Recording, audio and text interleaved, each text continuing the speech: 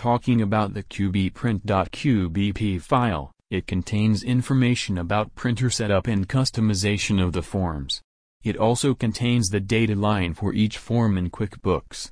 The QBPRINT file has separate lines for different QuickBooks transactions like invoices and journal entries.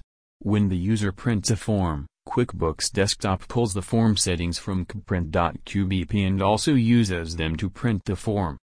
Steps to renaming the QBPRINT.qbp file manually. The user can rename the QBPRINT.qbp file manually by carrying out the steps below.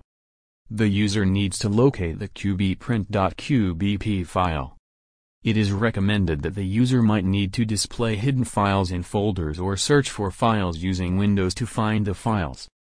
Windows 10, 8.1, 8, 7 and Vista, C:\program, data /intuit /QuickBooks 20XX.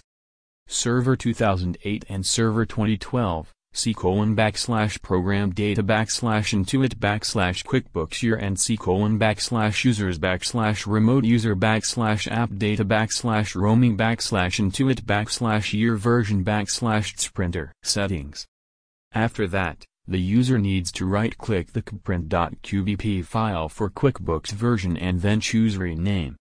The user is then required to add a word old to the file name.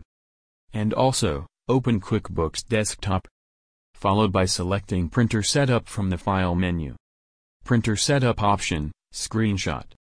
Also, select any transaction in the form name list and choose OK.